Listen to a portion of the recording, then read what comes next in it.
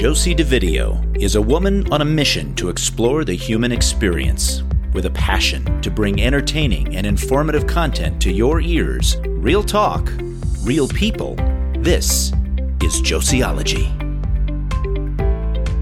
Hey friends, welcome back to Josiology. I'm your host, Josie DeVideo, and today I'm chatting with Iraq War veteran, former Army specialist, and Purple Heart recipient, Casey Jordan, who is here to talk about how to view change as an opportunity to evolve and become better in all areas of our lives. Casey, welcome to the show. Thank you. Thanks for having me. So whenever I meet women who have been in the military, I'm always fascinated by the story of how did that happen? When I would have been the age to join the military, there were not a ton of women in the military. So now, obviously, time has passed and there are more and more women in the military, but I'm always fascinated by the process that lands you there. So tell us a little bit about how you ended up in the Army. Yeah, so my disclaimer is always that I enlisted before September 11th, before the terrorist attacks.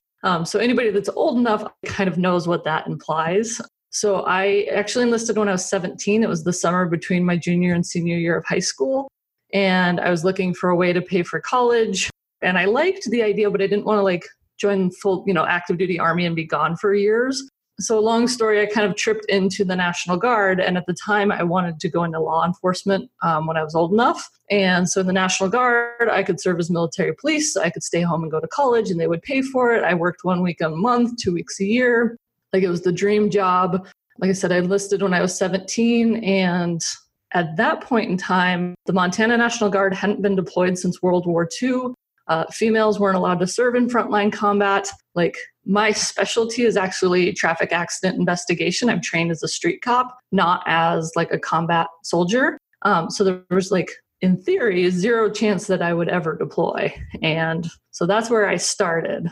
So for the benefit of our listeners who don't know you, you live in Montana. That's why you bring up the Montana National Guard. Yes. So fast forward, you weren't expecting any combat experience, but you ended up experiencing some. Yes. So right at the beginning of my senior year of high school was the 9/11 terrorist attacks. I stayed and finished high school, went straight to basic training, and then right after basic training, deployed to Baghdad for a year. And what was your job? What did they tell you were going to be doing when you got there? Well, originally they told us they wanted us there. And then the company that we were supposed to work for said they didn't want us. So we kind of sat in limbo for a while and had to kind of make up our own job. But ultimately we ended up helping to rebuild the Baghdad Police Department, the battalion that I was with. And then my job specifically within that was I worked as a turret gunner. So the person standing up outside the top of the truck with the big gun, that was my job. Cool. And I did convoy security. Yeah, I loved my job. Wow, that's awesome. All right. So tell me the story about when you were doing that job and how you ended up getting injured. Yeah, so it was actually the last few weeks of our tours, April 13th, 2004. And we had so when you get close to the end of deployment, you take all the extra equipment that you're not using and you ship it back to the United States ahead of the unit. And so we had actually taken our shipping container of spare equipment, dropped it off at the airport to send it home. And we were on our way back to camp for the night when we got hit with improvised explosive device with an IED. And I ended up separating my left shoulder, crushing the nerves through my shoulder, elbow, and wrist. And then years later was actually diagnosed with traumatic brain injury and post-traumatic stress. Wow. So when something like that happens, first of all, you're thankful that you survive it. Mm-hmm. What happens then in the military? Do they automatically pull you out of the theater and patch you up? Or what happens moving forward? So this has changed since I got hurt. We were there very early on and before they realized that the brain injury was such a prevalent thing when we're exposed to these blasts. So I actually stayed and finished the last 2 weeks of my tour before I got any major medical attention. That night when we finally got back to base, because we had some damage to our trucks, and so we had to wait for tow trucks and wreckers to come help us out. When we got back, the medics looked at me, they looked at my ears, they said, okay, you didn't rupture an eardrum. They looked at my arm. Where we were living, the most advanced technology we had was X-ray. And so they said, well, nothing's broken. We can't tell you what's wrong. Although I had a ton of pain in my arm. And the next morning, my thumb and my forearm, the muscles started spasming and wouldn't stop. And so they actually gave me the choice to stay and finish my tour or to get shipped to Germany for medical care because we didn't know the extent of my injuries at the time.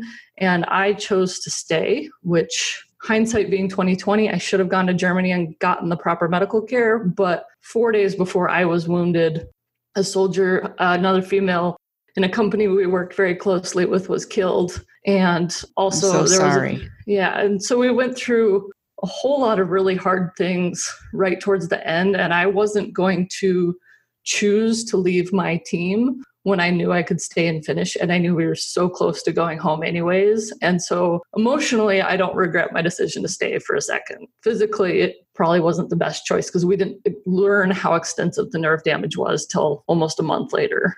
Wow. I'm sorry to hear about your friend. Thank you. So I've never met a Purple Heart recipient before. And I know that that's a designation that, is very meaningful and that, it doesn't come easily. So can you tell us a little bit about that? Yeah. So for people who aren't fully sure, so the Purple Heart is awarded to soldiers wounded in the line of duty, wounded or killed in the line of duty. And it's not something you want because bad things happened. But I try to wear it proudly, especially as a female. I think this was probably 10 years ago, but I was in Washington, D.C. visiting, and I happened to be wearing a ribbon that signified that I had a Purple Heart. And somebody stopped me and we got chatting and he, thanked me for my service. And it came to light that at that point in time, only about 3,000 women in the entire United States in the Iraq and Afghanistan wars had received the Purple Heart. Less than 1% of troops will receive it, and less than 1% of that 1% will be female.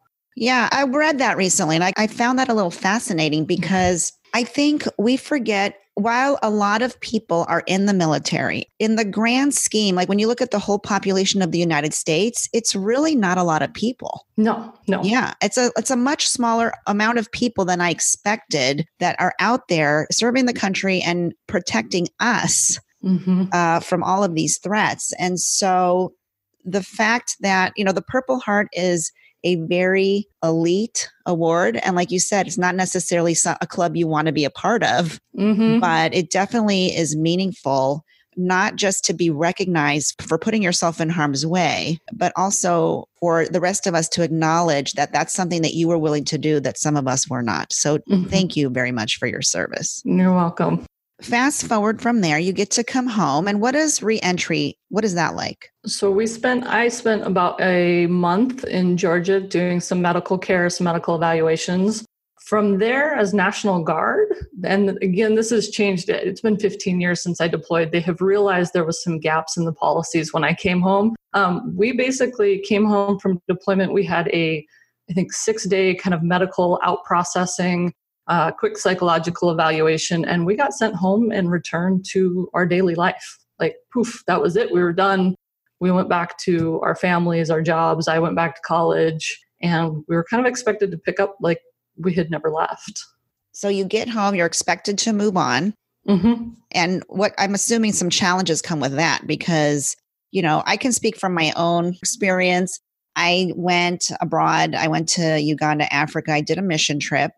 I was gone for 2 weeks. And when you're there, you are changed. I mean, you can't come back and resume life as normal. And I was there, mind you, for 2 weeks, and I was not really in harm's way. So right. I can only imagine mentally what you went through when you came back. So for me, upon my return after 2 weeks coming back to the US, I looked at my life and our culture with a different set of eyes. And just realized how ridiculous a lot of the things that we worry about are and how we handle things and what we worry about. So I can only imagine, having had your experience when you come back, what were some of the things that you noticed didn't make sense anymore to you? At some level, all of it, everything. Like I said, I wasn't diagnosed with a brain injury till later. So I was diagnosed with PTSD pretty quick. And with the post-traumatic stress, like just not fitting in and just being so jumpy. And then with the brain injury, I actually ended up having to learn how to read again, and kind of a whole new way to study and interact. And you realize how much we just take for granted that everything's going to be okay in the morning. And, there will always be a next day. And so a lot more gratefulness as I worked through a lot of therapy for the fact that I did get a chance to come home. Now, when you were home, is that when you met your husband? Yes. So I did not meet my husband. I'd been home about 5 years when we met. So you meet your husband. He's not in the military, I'm assuming. Nope. And you get married and you have this picture or vision of what your life is going to look like. Yes. And how did that look for you? So the plan was a big house on some acreage in Montana and more than 2 children, less than 5. We weren't we didn't quite have a plan, but we knew we wanted more than 2 and less than 5. And he has a great career, and I was going to be a stay-at-home mom. And how did that pan out? We got the house, we got the land, and pretty much none of the rest of it worked out. We ended up going through 3 years of infertility struggles. We went through 5 rounds of in vitro fertilization and had 4 pregnancies that we lost all before 9 weeks after having seen and heard the heartbeat on each of them. I'm so sorry. Thank you. And after pretty much 2 years of nonstop hormones and in vitro and medical nonsense, we came to a point where we had to make a decision to either keep going or to stop. And I just physically, emotionally, mentally couldn't keep doing what we were doing. And so we made the decision to stop and move on with life child-free and pick a whole new and different path than we had originally planned. So that leads you to what you're doing today. Mm-hmm. Talk to me about the pursuit of evolution. So I realized that in the process of kind of coming to terms with and grieving this loss of not getting to have kids, and at some level, even going back and grieving like the brain injury and the PTSD and how that changed my life from Iraq, I realized that even when I don't get to choose the outcome, I get to choose how I respond to it. And I have firmly believed that life isn't better or worse without kids. It's just different.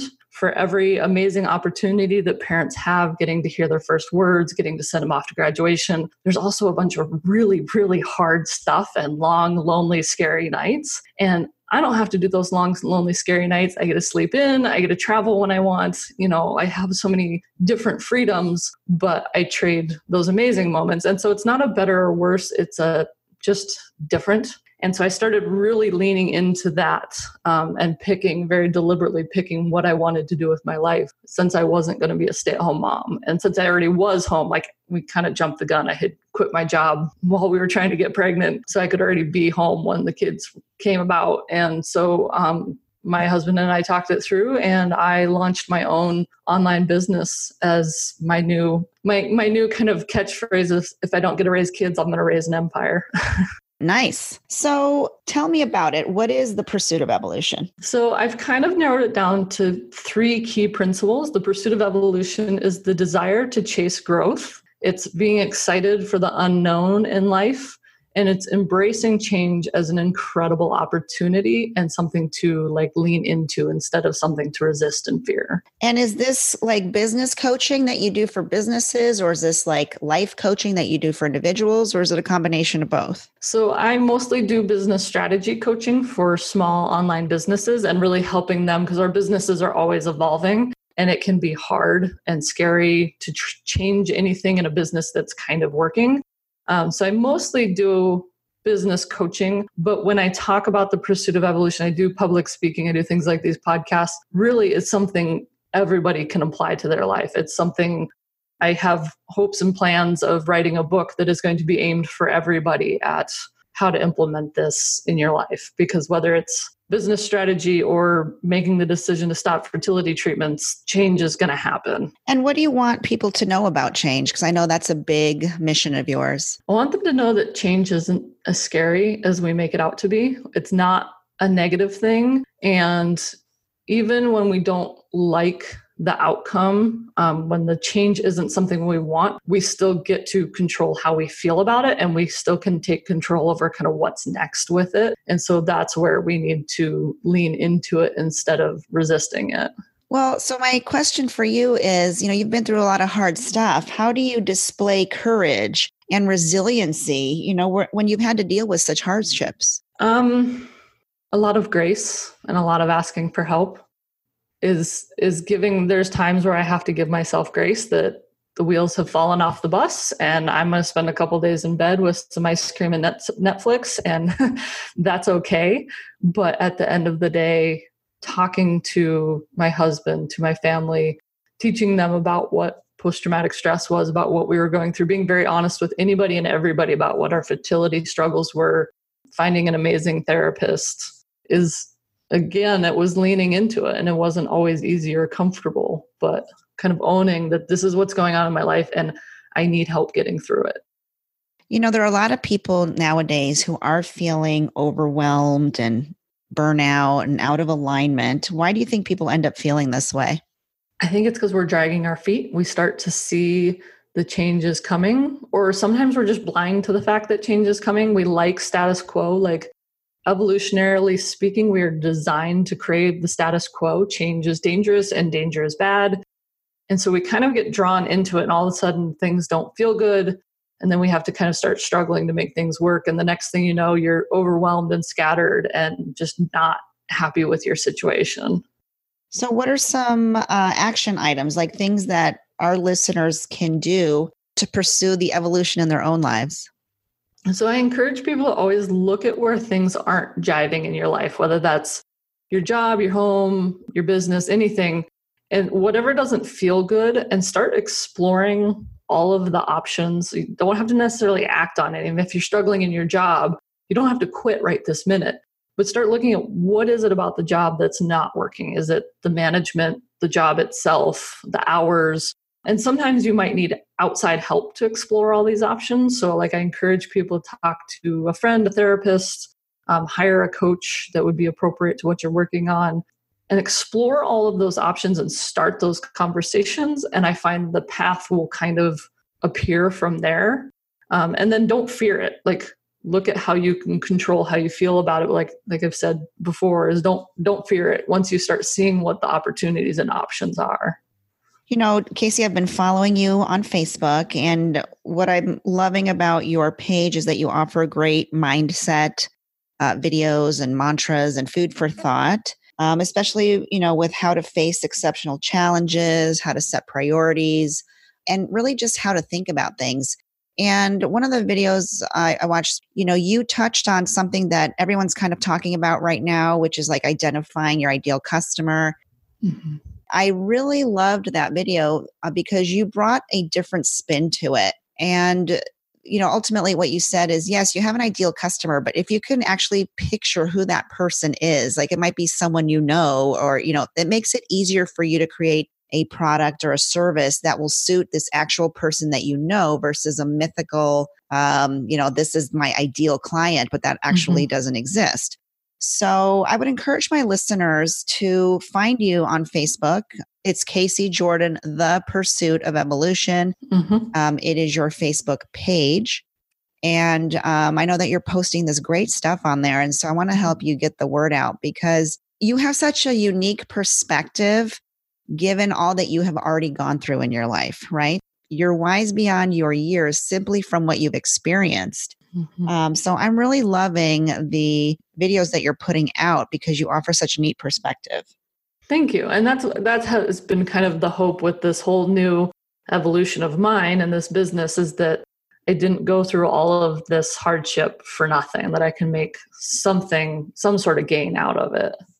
Casey, I know on your website you have a free opt-in for folks to learn more. Tell me more about that opt-in. Yes. So it is the 6 myths that are holding you back in business and then what to do to get past them. So a lot of mindset stuff, a lot of bad habits that are slowing down the progression in your business. All right. Awesome. Yeah. I know a lot of people that will be interested in that. So if they're interested in checking that out, I'll have the link for that in my show notes as well. Great. You know, Casey, you've taken an extraordinary set of events in your life and learned from it. And now you're using your experience to help other people. And that is not only profound, but it is a testament to the strength of your character. Thank you. So thank you for being real today and vulnerable and sharing your experience with us, and for having the genuine desire to help other people. And I know that you're going to move on and do great things. So friends, if you're interested in following Casey, I highly recommend that you follow her on Facebook, Casey Jordan, The Pursuit of Evolution, or you can check out her work at caseyjordan.com. And Jordan is spelled Jourdan. And I'll have these links in my show notes for this episode that you can find either on the podcast listening app where you're listening to this show or on my website, which is josieology.com. Thank you, Casey, for being with me today. Thank you, Josie. This was great. Thank you for listening to Josieology. Be sure to visit josieology.com to access the show notes and discover fantastic bonus content. To join the conversation, find us on Facebook or Instagram with username @JosieologyPodcast. Thanks for tuning in.